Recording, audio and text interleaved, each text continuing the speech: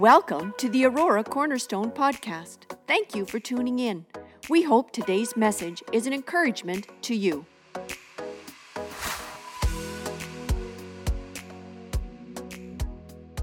I invite you to turn with me in your Bibles to 1 Corinthians chapter 13.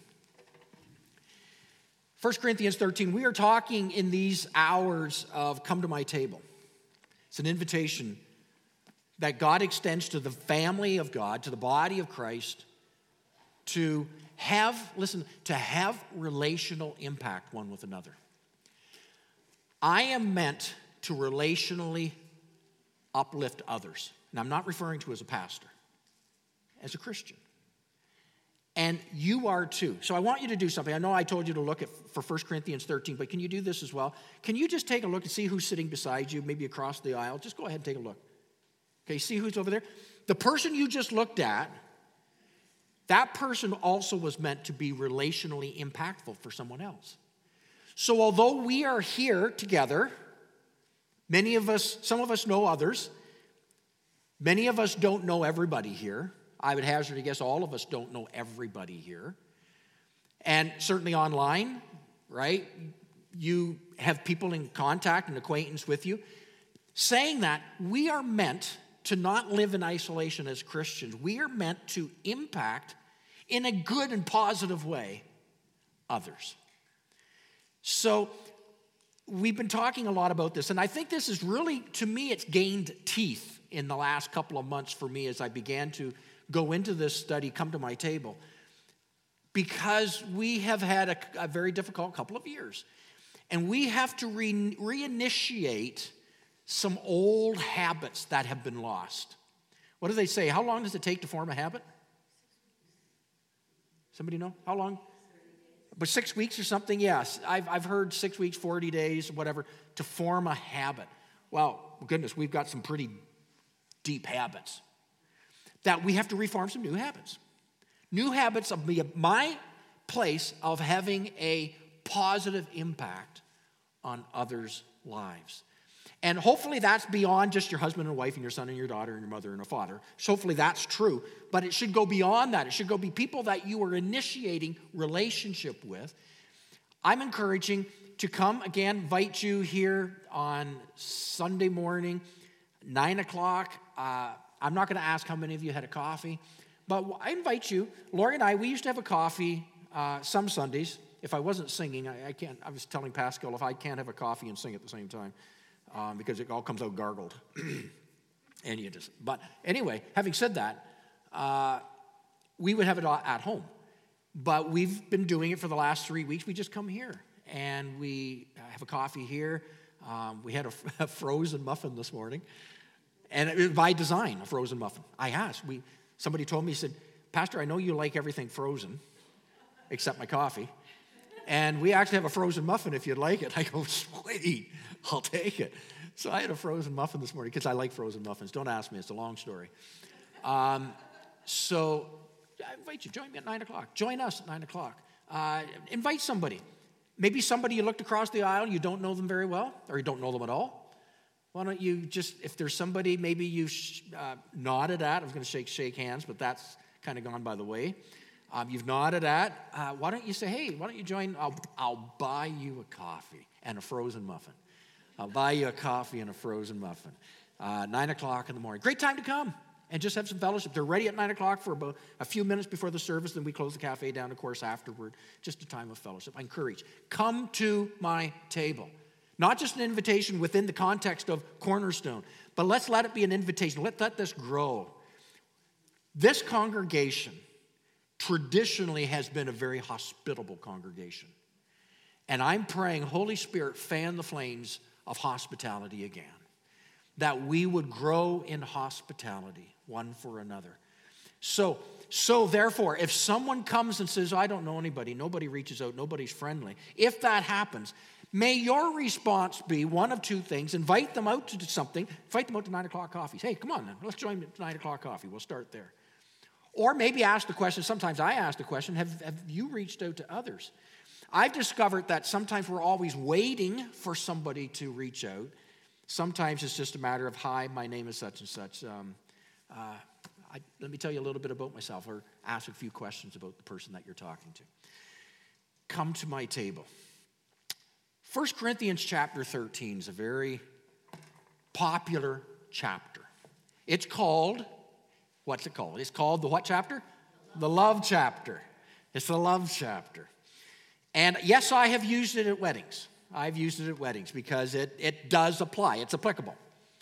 But it's more than weddings, way beyond the weddings. Chapter 13, if we get it in its context, it starts off, it said, though you speak in tongues more than anyone else. Okay? Now, tongues is a gift of the Holy Spirit.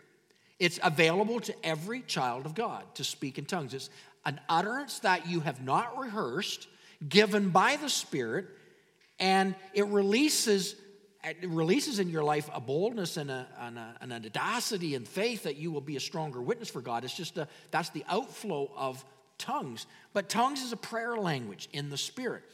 Paul says, although you might speak in tongues, he goes on, he says, you might be prophetically gifted. You might understand mysteries that other people don't understand. In other words, God is giving you the ability to maybe have a gifting of knowledge or the gift of wisdom, the spiritual gift of understanding, discernment, prophetic gift that you hear from God and you speak or you have a sense of what God is showing you. He says, even though you might have that, he says you might have the gift of faith. That you're one of those people when somebody's saying, oh, this can't be done, in your mind you're going, oh, but with God all things are possible, right? You just believe because you've seen God at work. You have a gift of faith. And Bible says you can move all mountains. Now, it doesn't literally mean mountains. Mountains was an expression that it's like an immovable thing. And you think of the most immovable thing on this planet probably would be a mountain. The big impossibilities, you can believe God is bigger than even the biggest impossibilities on this earth. Even though you have the faith that you can move mountains, and then it says, maybe you give to the poor. Okay, if you read through the first few verses, it's what it's talking about. So you're generous. You are reaching out to the poor. You're reaching out to those who are disadvantaged, those who are going through reversals. Even though you do that, and you have not love, the rest is meaningless. Well, if that's the case, now I would think that, I think tongues is important. I think God speaking through me to others is important. And I think faith is really important. Giving to the needy is really, I think all those things are so important. But if I don't have love, it means that you can have love and it means you can't have love. It wouldn't say it if it wasn't possible to not have love. So he says, if you don't have love, the rest, well, tongues is noisy. Faith is not going to have impact. Your blessings to the poor will run limits. There will be all this stuff that will fall short if you don't have love. So love is really important. So then the question comes, if Paul was here and speaking to you this and you'd never read it before, you'd be hearing all that and you're saying, okay, so what do you mean when you say love?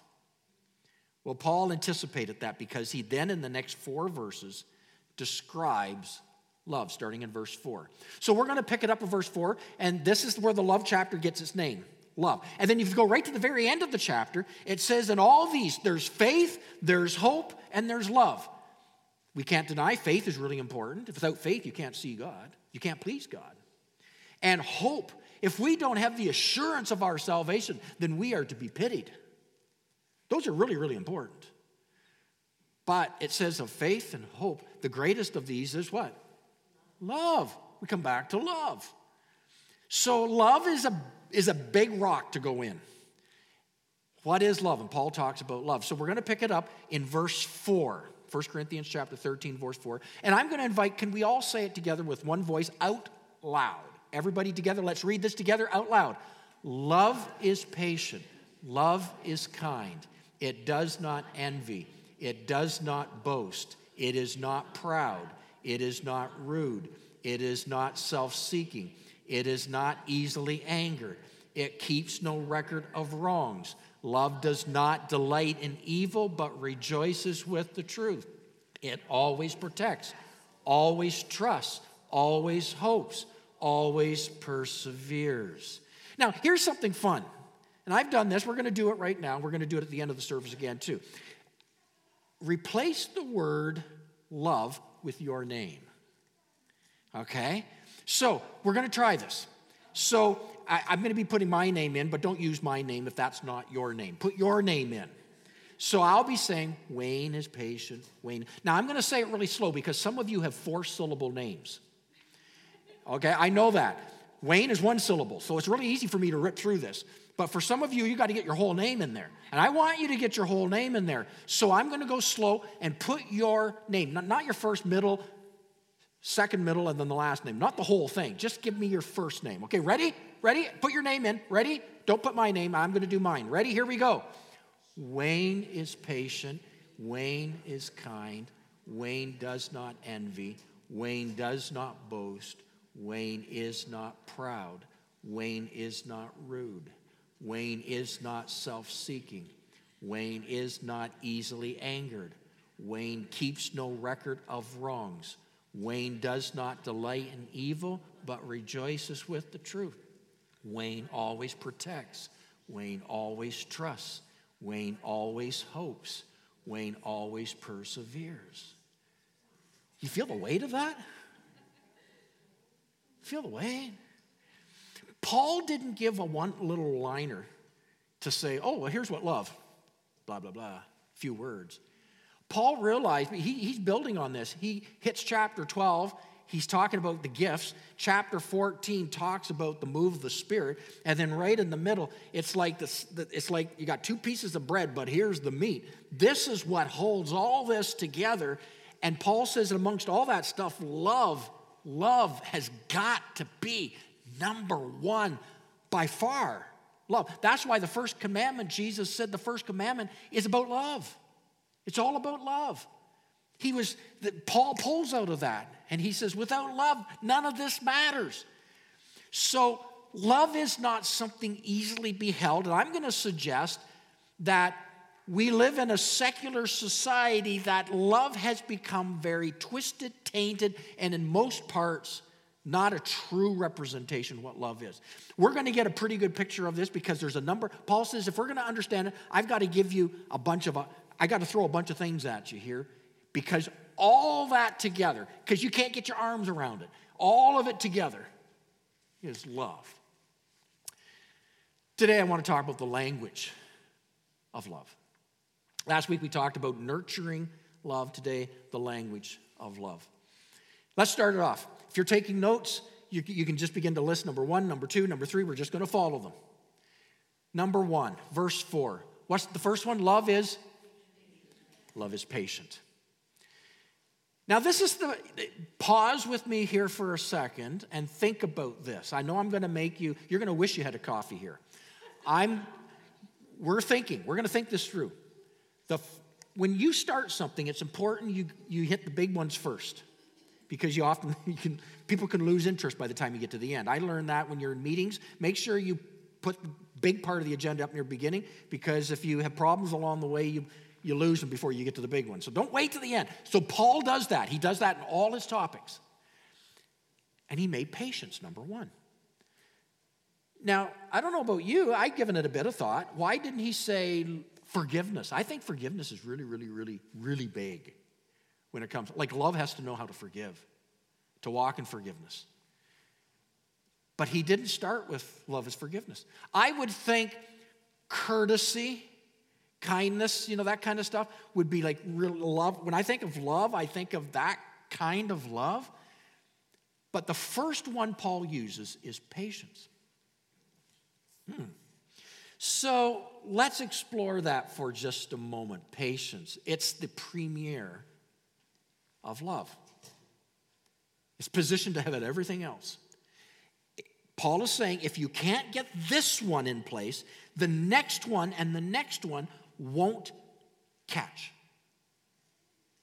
So what's he talking about when he mentions patience? Well, we go back to the Greek. The Greek word used here for patience is a descriptive one.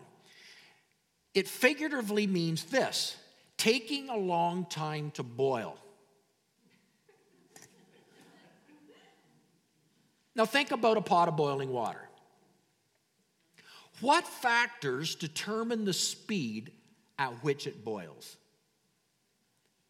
Having a big stove or a little stove, is that the factor that determines the speed of boiling? No. Having a big pot or a little pot, does that determine the factor of the speed of it boiling? No. What's the determining factor of a pot boiling? The fire. Big fire, little fire. That's the determining factor. Now, we're talking patience here. Love is patient. Taking a long time to boil. Water boils quickly when the flame is high. Water boils slowly when the flame is low. Paul is saying, keep your flame low. Keep it low. Keep your flame low. Keep your boiling point low. Keep it down. Don't let it get up on you. Patience, remember again, the definition, we're simply following the definition, taking a long time to boil. Well, how does it take a long time to boil? The only way you're going to do it is you got to keep the flame low. You got to keep the flame low. So, to keep the flame, let's put it in practical. Love, the patient love, is love that waits. Patience waits. It doesn't have to get ahead, doesn't have to push its way through. Patience listens, and is slow to boil. Now, it's not to be lost that one of the fruit of the Spirit in Galatians chapter 5, verse 22, one of the fruit of the Spirit is patience.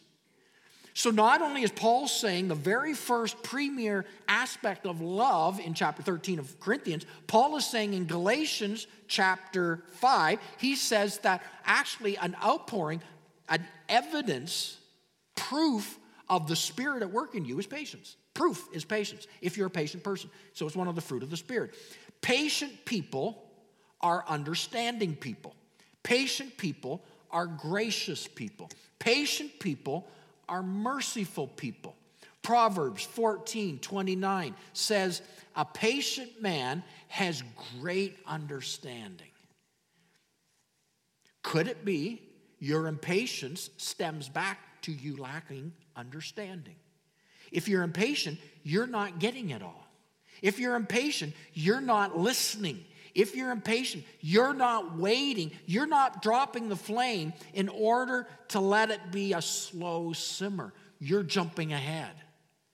So if you lack understanding, okay, there's an impatience involved.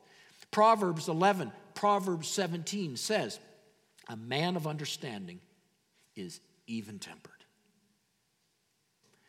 So don't miss the connection between understanding and patience. Before you blow up, you need to listen up. Listen. We need as Christians to be the most understanding. Doesn't mean the most tolerant, that's a difference. We need to understand. We need to be slow to speak and quick to listen and keep listening and dialoguing and then listening and receiving and waiting. Not just only that. That's not enough. We're not saying that. But often we jump in there and we begin to let the flame rise. Author Dale Carnegie said, you can make more friends in 2 weeks by becoming a good listener than you can in 2 years trying to get other people interested in you. Another quote was this: big people monopolize listening. Small people monopolize talking. Patience. Love is patient. Now, I think if I want an example, God's the example on this one. God has been so patient for me. And I know he's been patient for some of you too. He's been so patient. I thank God for his patience and mercy, because if he doled out justice every time something and I did something, I'd be long gone. But he's patient with me. Patient. And so therefore, if he's patient with me, can't I pass that same patience on to others? So before love can be anything else, the first one, Paul says, love is patient. Then he comes to the next one. Love is kind. Have you ever wondered how many burdens Jesus is carrying for you today that you know nothing of? Kindness is, one of the pictures of kindness is coming alongside and carrying another's load. You come alongside, you're kind, you share with them a load that's unpleasant. You share their load. And I have to ask the question, I wonder how many burdens Jesus carries for me that I know nothing of. And I'm going to hazard quite a few. I wonder how many of insecurities I have that would manifest if he weren't carrying it for me right now. But he is. How do I know he's carrying? Where did I come up with that? Well, he said, Matthew 11:28, he said it.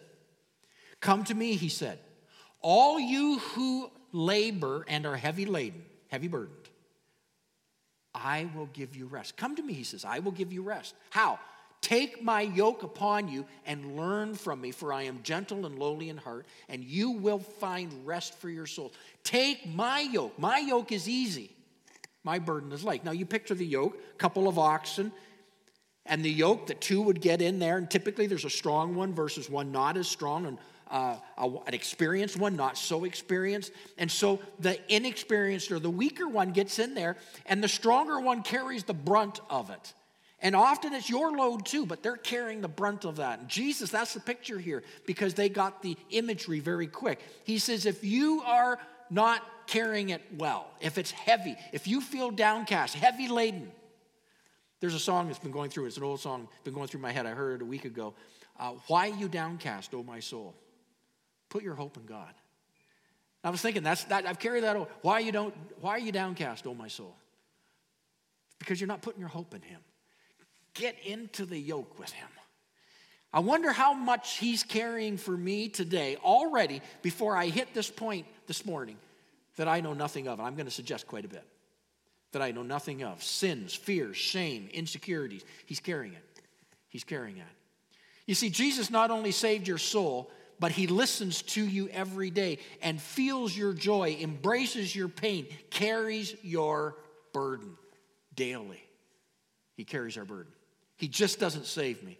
He walks with me and carries the heavy part of the load. Praise God. Praise God. When you think you can't carry it anymore, you're not. Someone else is doing it. Don't give up. Don't be downcast, O my soul. Put your hope in him. He's carrying. And he is asking you to demonstrate the same kindness to others. When somebody's carrying a load, just don't do nothing. Carry it alongside with them. Carry each other's burdens. He talks of that again in Galatians. Carry one another's burdens. So, love is kind. Love is patient. Love is kind. What's the third one? Love does not envy. Kind of changes. It's a does not here. Now, envy never starts big. Envy always starts small and grows big very quick. I want to use an illustration of a flickering flame. I thought about doing that actually with the illustration here. Then I thought, for the very reason I'm trying to get the point across is the reason I'm not going to do that illustration here. Okay, I want you to think of a small flickering flame, like a striking of a match, a little lighter, okay? Small, little, innocent, flickering flame. Suppose you spotted a flame in your house. Not a blaze, certainly not a fire, just a tiny, glistening little flame dancing on the hem of one of your curtains. Maybe that flame is just off the side by the electrical near your carpet. It's just a little flame. It's on your wood stove, but it's fallen and it's on the floor just a few feet away. But it's nothing. It's so small you can barely see it. Can you imagine with me? A little flame. Now, here's the question. What would you do in your home if that happened? Would you shrug your shoulders and say, a little fire hurts nothing? Would you do? A little flame is innocent. Because it is innocent. There's nothing threatening that little flame right there. It seems so innocent. A little fire never hurt, certainly the house. Now, we smile because we know that's not what you would do. What would you do? You wouldn't shrug your shoulders and walk away if there was a little flame, although it's very innocent, a little flame dancing at the bottom of your curtain. You wouldn't walk away from that. What would you do? You would immediately jump up. You would step on it. You would throw something on it. You would snuff it out as fast as you could. And here's the reason why. It's because you understand something about the growth pattern of fire. Follow with me. The growth pattern of fire is fire always starts small and consumes everything in its path and becomes big. That little flame at the bottom of the curtain, left unattended, will what? It'll burn your entire house down. And if somebody doesn't deal with your house, if you're in a lot of our neighborhoods here, it'll burn most of your neighborhood down too. Fire has a component to it. It will consume everything possible in its path. But it never starts big and goes small. It always starts small and goes big. So the growth pattern of a fire is whatever is small must be dealt with in its infancy, because in its adolescence it will consume everything in its path. Now let's take that, because that's the picture we have here of envy. We pull that into envy. Likewise, the fire of our heart, a little bit of envy, a little bit of jealousy. Pretty innocent when it starts.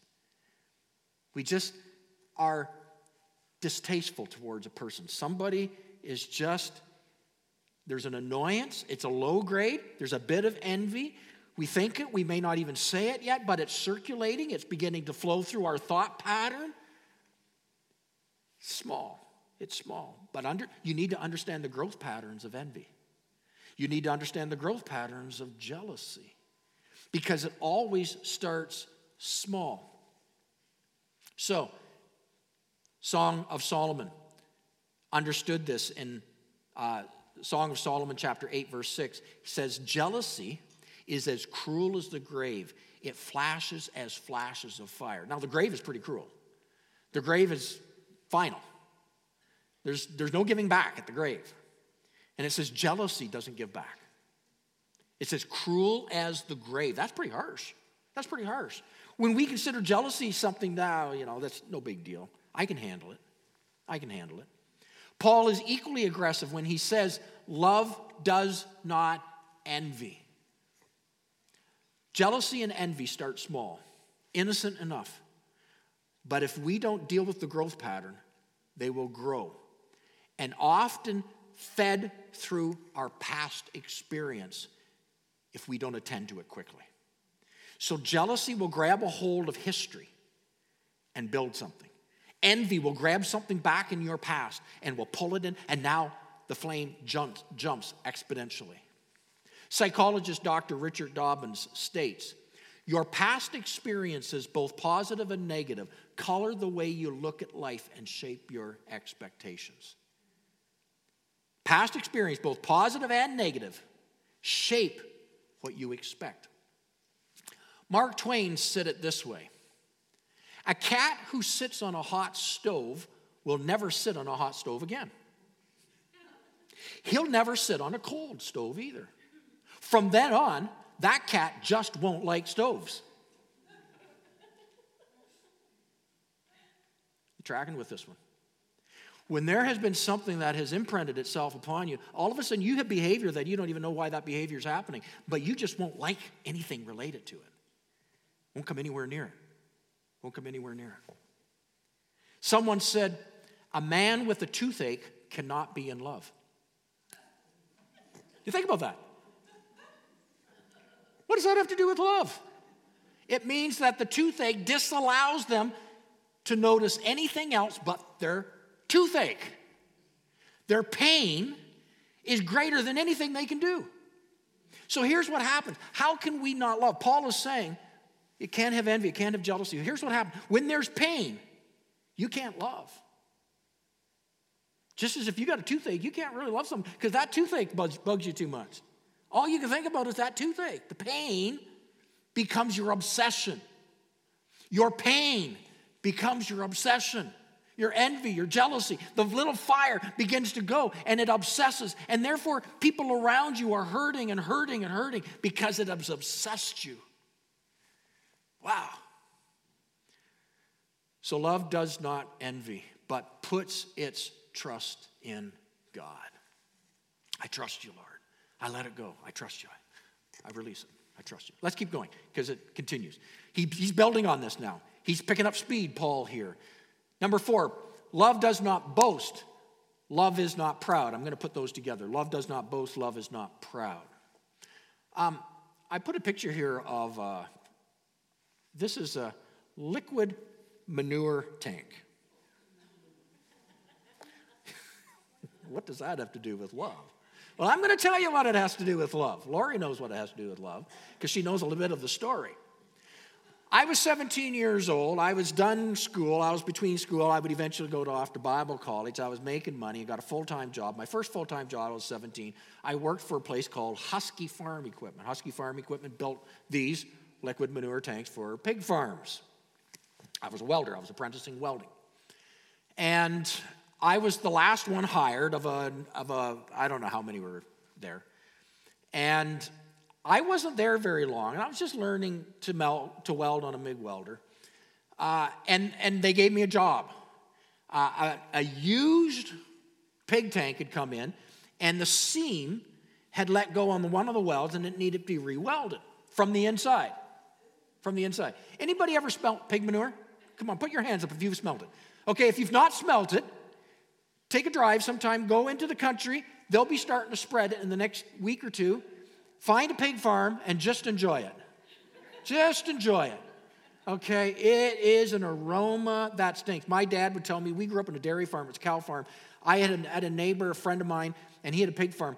All I had to do was stay, because I wouldn't even go into his pig barn. If I went over and he was doing stuff, I would stand up there, and just in his doorway, I could come home, be in the barn, walk by Dad, he'd turn around, he says, you were at the pig farm, weren't you? It's just, how did it get on me? It's just onto you, and then into your skin. It's this horrible smell. Now, the only thing worse than the smell of pig manure is burning pig manure. Pig manure on fire. So it takes you to, and if you don't trust me, you have to trust me on this one. So here was my job. I was weeks into this, and my job was to climb in the top of the tank with the MIG and with a flashlight. Now, you would chalk it because you can't see in the dark tank. You would chalk it, then you'd have to weld on the side. And then to light it and to begin to weld. And now, why, and I learned something else. Pig manure ignites on fire. I had a fire going on inside the tank, and they had to come in and get me out because you couldn't see it with the mask. There's a whole fire going on inside. And I didn't realize pig manure actually burns. So I learned a lot that day. 17 years old, it was a real growing up moment. I was in the tank, and I was to re-secure a weld in the tank, and it was horrible. So here's the question. Here's the whole point of this illustration. Why did they have me go in that tank to weld it? Now, I'm going to get rid of some of the things you're thinking of. You probably think I was the best welder in the whole place. I wasn't. Trust me. I was the worst welder. Of all the men, I was the worst because they were just training me. Is it because I was the most flexible to get down and get back up again? No, it wasn't. There was a lot of good, healthy guys that worked there. Why did Wayne Lucas have to go in that day to a used pig manure tank and weld in the pig manure tank? You tell me. Why? Why do you think? I was the last one hired. We call that, thanks to the Norwegians, we call that the pecking order. You've heard of the pecking order? The Norwegians came up with that expression, the pecking order. I don't know who the Norwegians were way back when, but somewhere they got a bunch of birds, chickens together, and the Norwegians looked to see which ones were at the top of the pecking order and which ones were, I'm not telling you a fib here. Would your pastor fib?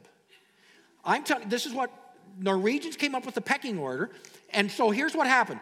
The alpha bird did the most pecking, and the omega bird got the most pecks. Now, which would you rather be? You'd rather be at the top of the pecking order. Okay, they do the pecking. It's not pleasant being at the other end, being pecked. Now, here's the thing. We have pecking orders. We do. Just ask and they're not pleasant. Just ask the person who has maybe a stuttering problem when they were in school, what it was like to be at the bottom, the omega of the pecking order, to be teased and laughed at. Just ask the person who couldn't keep up in school. Just ask the person who couldn't keep up in athletics. Just ask the person who maybe their looks, something about their looks just turns something off. And we would call it bullying, but it's more than that. It's they are at the bottom of a pecking order. For whatever reason, they're being pecked. Now, I use this illustration because it says love does not boast, is not proud. It comes from that description of you do not peck. Love doesn't peck. Love doesn't seek to be the alpha and peck others. Love refuses to peck others. Okay, so here's the point. It is for this reason God says that love has no place for pecking orders. Let me keep going because I'm going to build on this. Paul does. Next one, love is not rude. Not rude. The New International says love does not dishonor others. Now, the Greek word for rude means shameful or disgraceful behavior. And one of the things that is disgraceful and shameful is when it comes to conversation. Love, rudeness is where you dominate a conversation. He says, don't dominate it. Love does not pretend to hear, but really isn't listening. No, listen. Love does not bark out orders. Instead, here, love needs to be courteous. Love is not rude. It needs to be courteous. Jesus was courteous. I mean, if anybody had a right to judge, Jesus did. If anybody had a right to barge in and interrupt, Jesus did, but he didn't. Matter of fact, we see in Revelation chapter 3, verse 20, Jesus says, behold, I stand at the door and knock. And when you answer, he awaits your invitation to cross your threshold. That's love. Jesus was not rude. Jesus listened. Jesus waits for the invitation. He does not force himself. He waits for your invitation. Might I say that's a good invitation to give? Love is not self-seeking. Self-seeking. Selfishness is fatal. James 3:16. Whenever people are jealous or selfish, they cause trouble and do all sorts of cruel things. Defined, selfishness. Selfishness is an obsession with self that excludes others, often hurting everyone. So it's not saying here when it says love is not self-seeking. Here's what it's not saying. It's not saying that you shouldn't desire success. You should. It's not saying that you shouldn't seek to achieve. You should seek to achieve. You need to seek to achieve. I think followers of Jesus should be some of the best achievers around. I believe followers of Jesus need to be some of the best successful people around. I really do. That you give all in all. You do your best in what you're given. I believe that that's our obligation as followers of Jesus. It does not mean that you just are passive.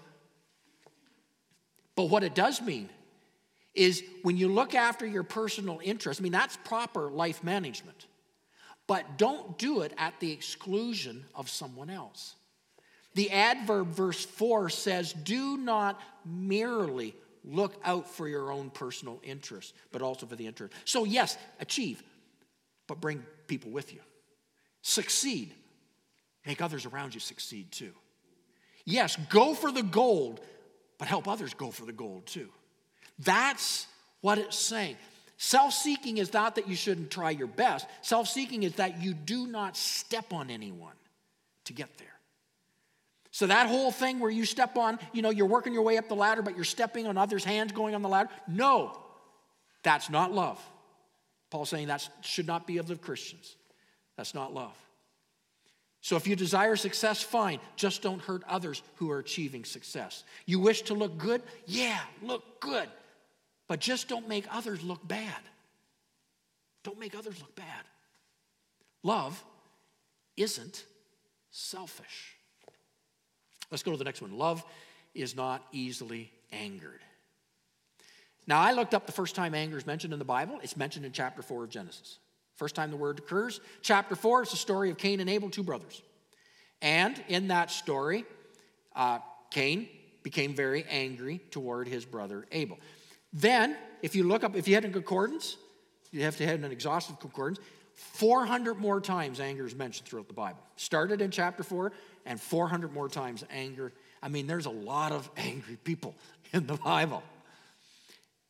When anger pulls up to the curb, do you know who is almost always in the front seat with anger? Is rejection. They ride around a lot together.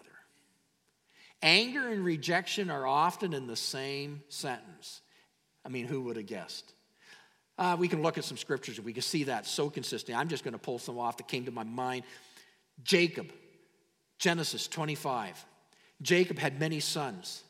And Jacob gave special attention to one of his sons. His name was Joseph. And the other sons felt rejected. And because they felt rejected, they became angry. It says the brothers were very angry. From what? Rejection. Again, remember, anger and rejection will ride around together. King Saul. King Saul was rejected by his people. We see it in Samuel. And when the Israelites were choosing heroes, they chose the fair-haired David over the prestigious king. And the result we read in 1 Samuel chapter 18, verse 7. It says, "And the women sang as they played and said, Saul has slain his thousands and David his tens of thousands." Now here's the next few words. "Then Saul became very angry." Where'd that come from? Felt rejected. Rejected. David. So David had to deal with this himself. Now David's the king. David, wanted God to be pleased. And so David was bringing the Ark of the Covenant into Jerusalem to be in the temple. And as he's bringing it in, he's doing all this so God be blessed by God. As he's doing it, he didn't do it exactly the way God asked him to. And somebody reached out and grabbed a hold of the ark and got struck down by God instantaneously and died. And we read of this in 2 Samuel 6:8. It says, God smote him, the person who reached out and touched the ark, and he died. Verse 7. Listen. David became angry because of the Lord's outburst against this person. So what happened? This outburst, that meant God rejected David. Now David's angry. Anger. Jonah. An entire book's written over Jonah. And God was saying, listen, I want to do this for the city over here. And Jonah says, no, here's what's going to happen. I'm not going to have anything to do with this.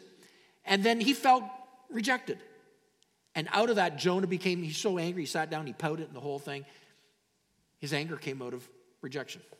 You can follow it over and over again. If rejection from people makes us angry, then how do we feel when we feel rejected by God? It's huge. And if rejection causes anger, then what's going to be the antidote for it? So there's a good question. That has to be our question. So if rejection causes anger, if I begin to feel rejected and it brings anger, the antidote of rejection, could it be one of them anyway? Acceptance. So we need to take a strong antidote of acceptance to counter rejection. Listen, you and I have no power to keep people from rejecting us. I wish I could say I could keep people from rejecting you and people from rejecting me. I have no power over that. You will be rejected. I will be rejected. I cannot control that. But I can keep rejection from enraging me. If I feel rejected, my next thing is angry and enragement. Rejection is a part of life. We will all face rejection, and we will face it over and over right up to the end. But we can keep rejection from enraging us by acceptance, letting Christ, his acceptance of us, compensate for others' rejections. So, there's your task. If this is an area where anger's, you struggle with this, then you've got to get rejection under control. You've got to bring acceptance in. And to do that, that's an active part. It won't just happen. An active part on your behalf. And here's one way. I just thought, okay, Wayne, help them start this out. Ephesians chapter 1, chapter 2, chapter 3. Here's some homework. If you want to really get a good self-dose of acceptance, I invite you before today's done, May 1, before today's done, go to Ephesians chapter 1 and take your time. And get I encourage you, a Bible version that's easy to understand, a paraphrase perhaps. And go through chapter 1 of Ephesians and take your time. It'll tell you a lot about how God thinks about you, and it just makes you feel good. And then tomorrow, go to chapter 2. Take your time, though. Read it once, twice. Take your time. Write some thoughts down. And then on Tuesday, go to chapter 3. And then on Wednesday, come back to chapter 1 again. And do that for the next 2 to 3 weeks. If you did it every day for the next 2 to 3 weeks, I'm just hazarding a general idea, you will discover it'll build you up in how God sees you. You need to do that so that you offset rejection. Offset rejection. And then tell me how God feels about you. Next one. Love keeps no records of wrong. You know, Jesus was killed in the hearts of the people long before they killed him on the cross. Think about that one. He was killed in their hearts before they killed him on a cross. Let me follow through with that thought. Today's thoughts are tomorrow's actions. Actions just don't happen. They started with a thought that was left unattended to, and it turned into action. That's why Paul implores, love keeps no records. Get rid of the records of wrongs. Paul would say it another way in 1 Corinthians chapter 10, verse 5. I like this. Capture every thought, make it give up. I like that. Capture every thought. Here's a thought, and make it give up. I won't keep you. You can't stay. You can't stay. Go. Make it give up. Make it give up and obey Christ. So you can't just make it give up without filling it again. Fill it with the obedience of Christ. Why Paul implores us, love keeps no records of wrongs. So how do you capture a thought? Well, I'm going to encourage you. If you want to capture a thought, make it give up, and then you bring your thoughts into obedience of Christ. What's the obedience of Christ? Philippians chapter 4, verse 8. Finally, brothers and sisters, finally, church, he says, whatever's true, whatever's noble, whatever's right, whatever's pure, whatever's lovely, whatever's admirable, if anything is excellent, praiseworthy, those are the obedient thoughts of Christ. Those are what you want in your mind. We realize that the battle is won between your ears long before it's demonstrated out of your mouth and in actions. So capture it in your thoughts and bring it into obedience of Christ. Let me give another illustration. Let's suppose you lived in an apartment. Okay, just follow with me. You live in an apartment, a high-rise apartment. And on your windowsill of your room, every morning when you wake up, somebody places a solitary daisy. One daisy. And so let's say here we are, May 1st. Today, we all have our daisy. We come, we get out, we have our daisy. We start every day with a daisy. Maybe we pin it to our lapel. Now, since you only have one plant, you want to keep that daisy alive all day long. But as soon as you step out your door, people start picking the petals off your daisy. You get down onto the street level, you get in your car, and somebody cuts you off. Boom, a petal comes off.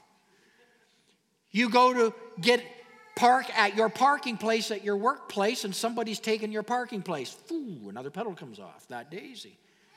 Somebody gets a promotion over you today, petal comes off. You're blamed for a bad report, petal comes off. Somebody takes a seat in the cafeteria, petal comes off. And now you're down to one or two petals of your daisy. In your days, you got a lot more day left. And now you're dearly aggravated. You are protecting. You are one petal away from blowing up.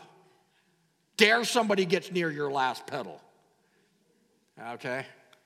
Now, how can we... So therefore, again, we're coming back to this whole principle here, keeping no records of wrong. So how do we get to the place? How do we get to the place where we have the thoughts of Christ over the thoughts that will take us down? How do we get to that place?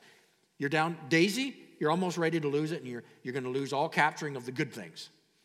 Well, here's what you do. Let's repaint the picture now. Let's say you get up this morning, but when you stepped out of your bedroom, your entire living room is full of daisies.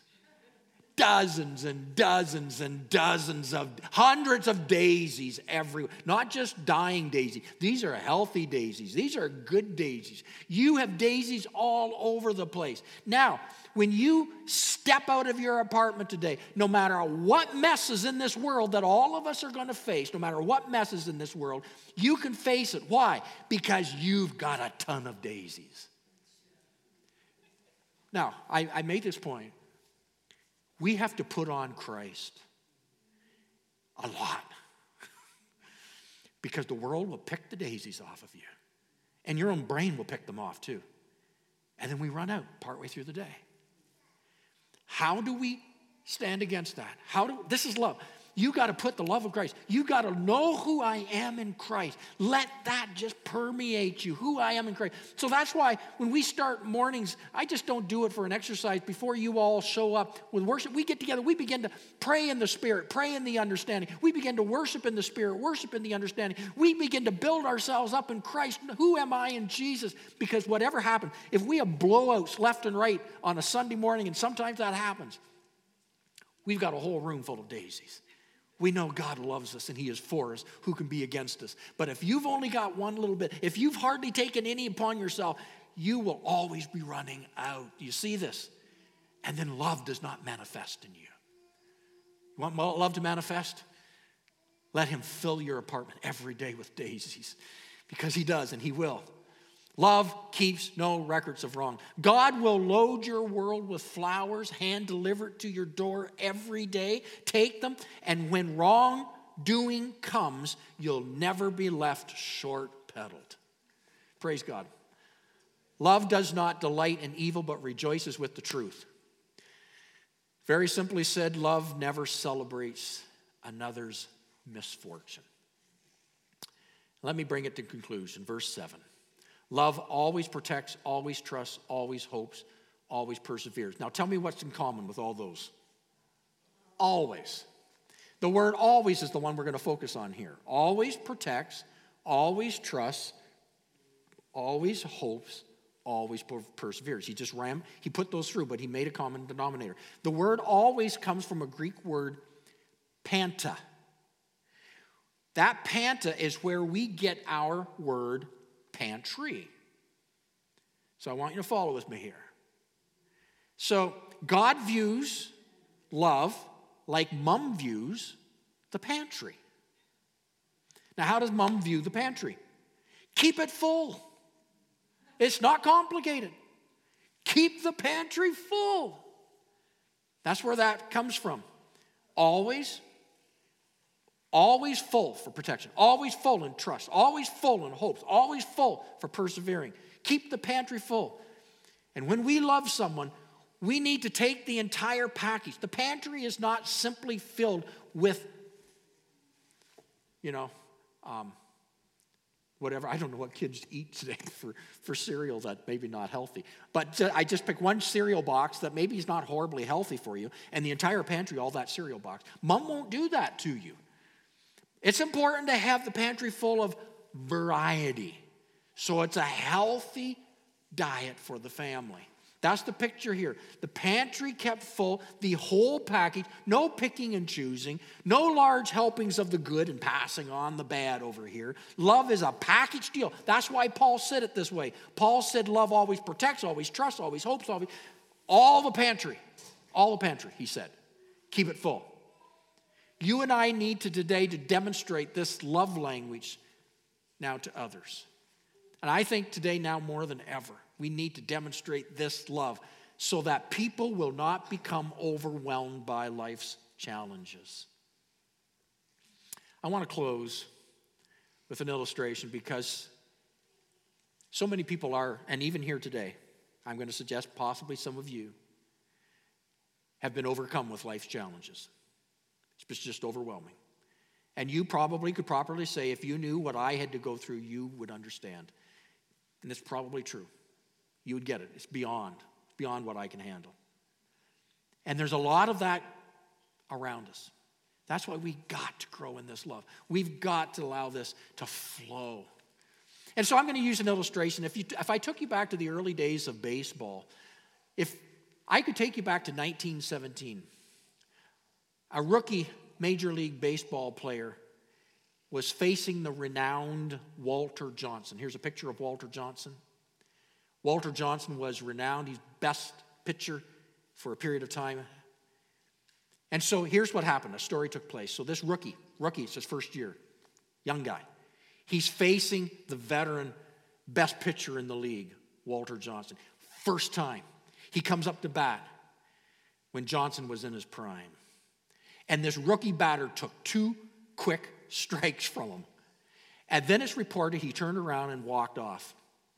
2 strikes. Now, you know baseball, you have to have 3 before you're in. He began to walk off with 2 strikes. The umpire called out after him, "Where are you going? That's only 2 strikes." In which the rookie defeatedly replied, "You can keep the 3rd strike. I've seen enough." And I want to suggest life is causing too many people early to walk off the mound. I've seen enough. You can keep it. I've seen enough. Enough.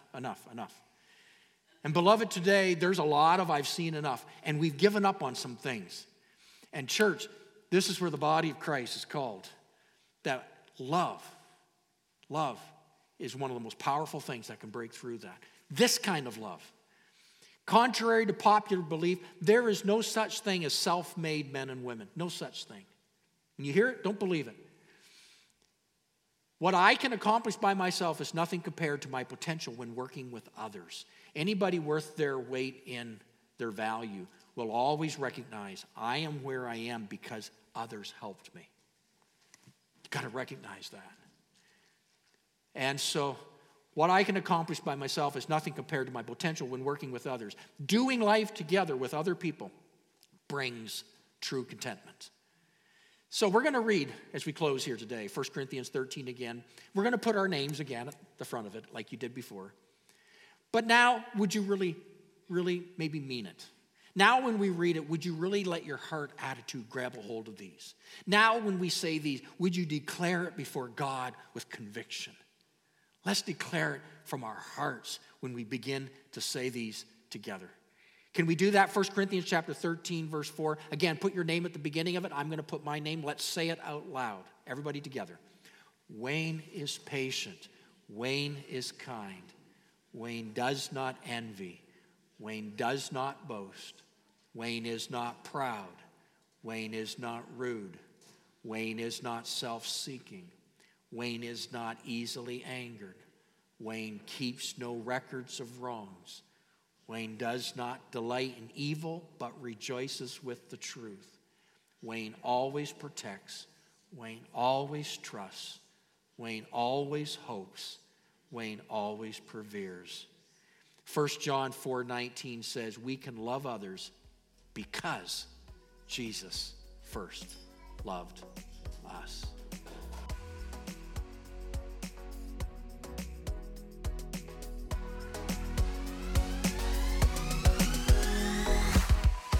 Thanks for listening to the Aurora Cornerstone podcast. Remember to subscribe. For more information about our church and our ministries, visit auroracornerstone.ca.